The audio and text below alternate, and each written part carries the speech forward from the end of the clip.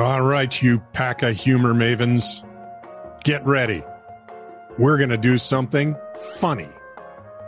So like, subscribe, and follow. This is True Really News. Hang on, I got to call my bookie. Why is that? I could make money off this. Just like, subscribe, and follow, because that's the thing to do. This is True Really News.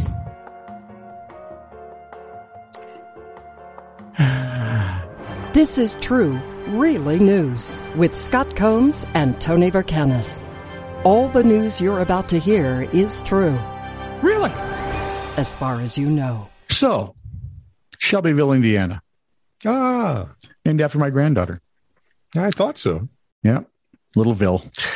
Richard Kaser took his friend John Hoop out fishing in the Ohio River. The hope was that Hoop could catch his first blue catfish. My question is, couldn't you just catch a normal catfish and then, like hold his little throat until it turned blue? I'll get a magic marker. Yeah, and fish you. According to Fox 59, Hoop succeeded with the first fish he hauled in, though the fish's stomach seemed unusually lumpy. Expecting to discover, upon cutting it open, that the catfish had swallowed another fish or perhaps a turtle. Catfish swallowed turtles? Poor turtles. Do you know turtles can live a long time? Very long time. Yeah. I'm looking into becoming one. So but you got to shell out too much money, I think. On the half shell. Kaser instead found a foam ball. Like a Nerf ball? Part of a foam ball, part of a fish, and a rather large adult toy. This sounds like some sort of aquatic sex party gone wrong. He said when it came out, John, my wife, and I couldn't stop laughing. My wife, of course, immediately covered my daughter's eyes and turned her away from it. No word on when Hoop's next fishing outing will be. But, dude,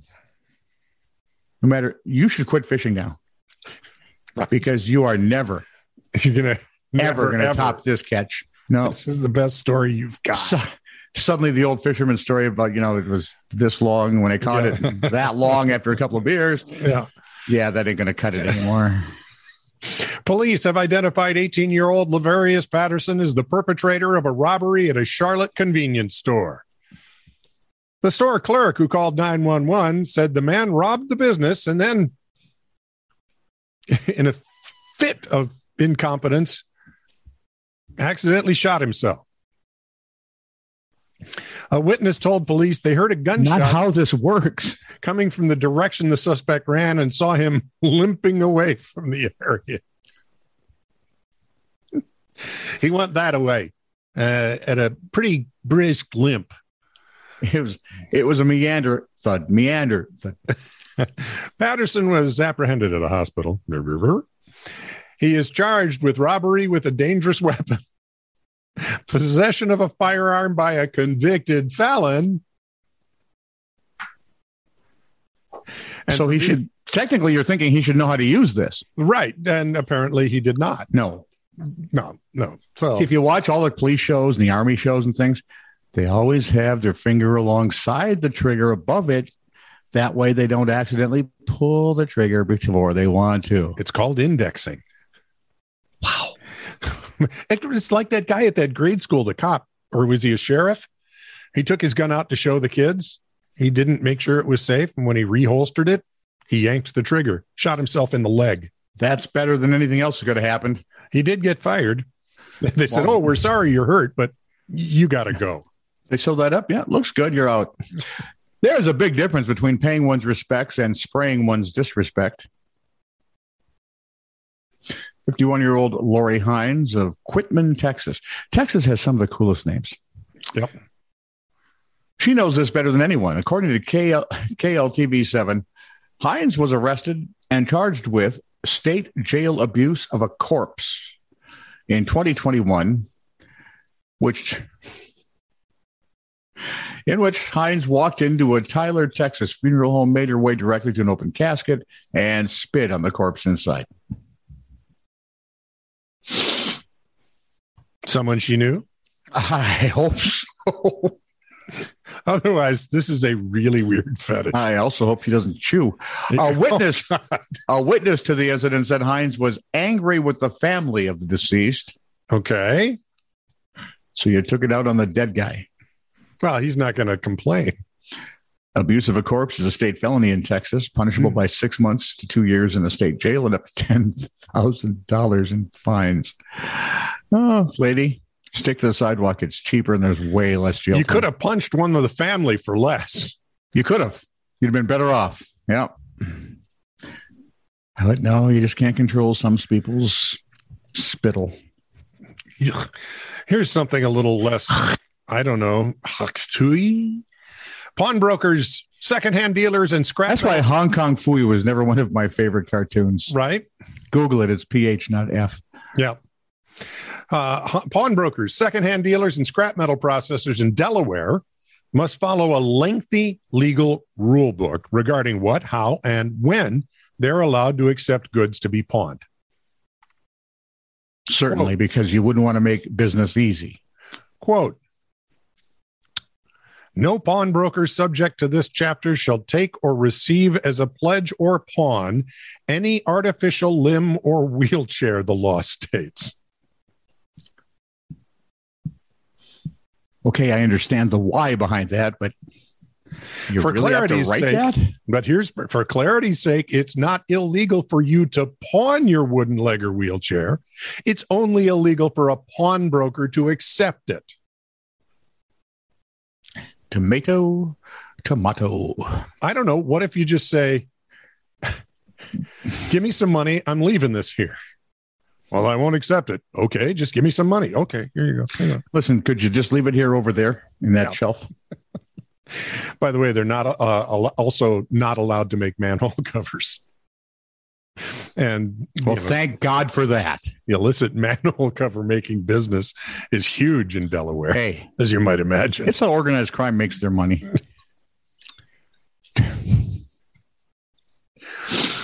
Harder to flip than a quarter, but heads are clank. Yeah. Fat Tony is now Flat Tony. Okay.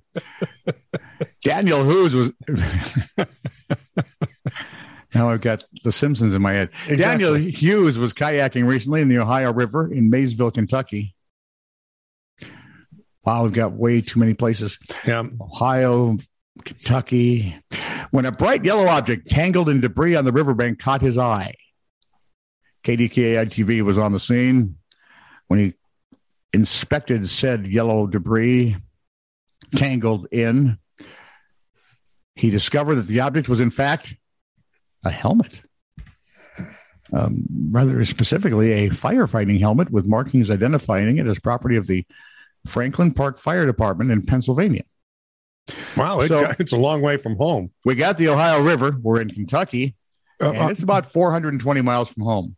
Do helmets migrate?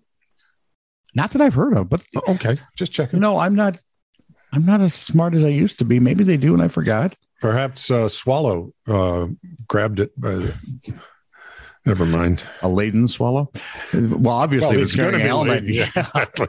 Might need help from his friends. Hey, Phil, come on, we'll take this. The helmet had an ID card still attached. We can take turns wearing it. Where'd you go, Phil? Get this thing off me! And when Hughes shared photos to the Franklin Park Fire Department Facebook page, Chief Bill Chickotts got in touch and shared the story. The helmet belongs to Dale Voderick. Hi, Dale. Member of the fire department since 1974. Okay. 84, 94, 04, 14. 24. 48 years. Okay. Well, I was going to say 50 minus 2, but okay. That's how I came up with 48, but thanks. Okay, very good. Me too. It's new math. Dave lost the helmet during a water rescue in October of 2019, Chickott said. The rushing water failed to sweep him away 3 years ago, but it did rip his helmet off his head. Oh, man. That could have hurt. How are his ears? How's his chin? Right? Efforts to find it to come up empty. The well-traveled helmet is set to return to Franklin Park, where it will be displayed in the fire department's trophy case. along with the 2 swallows who are believed to have taken it. This is true, really news. Send email to TITR@netradio.network.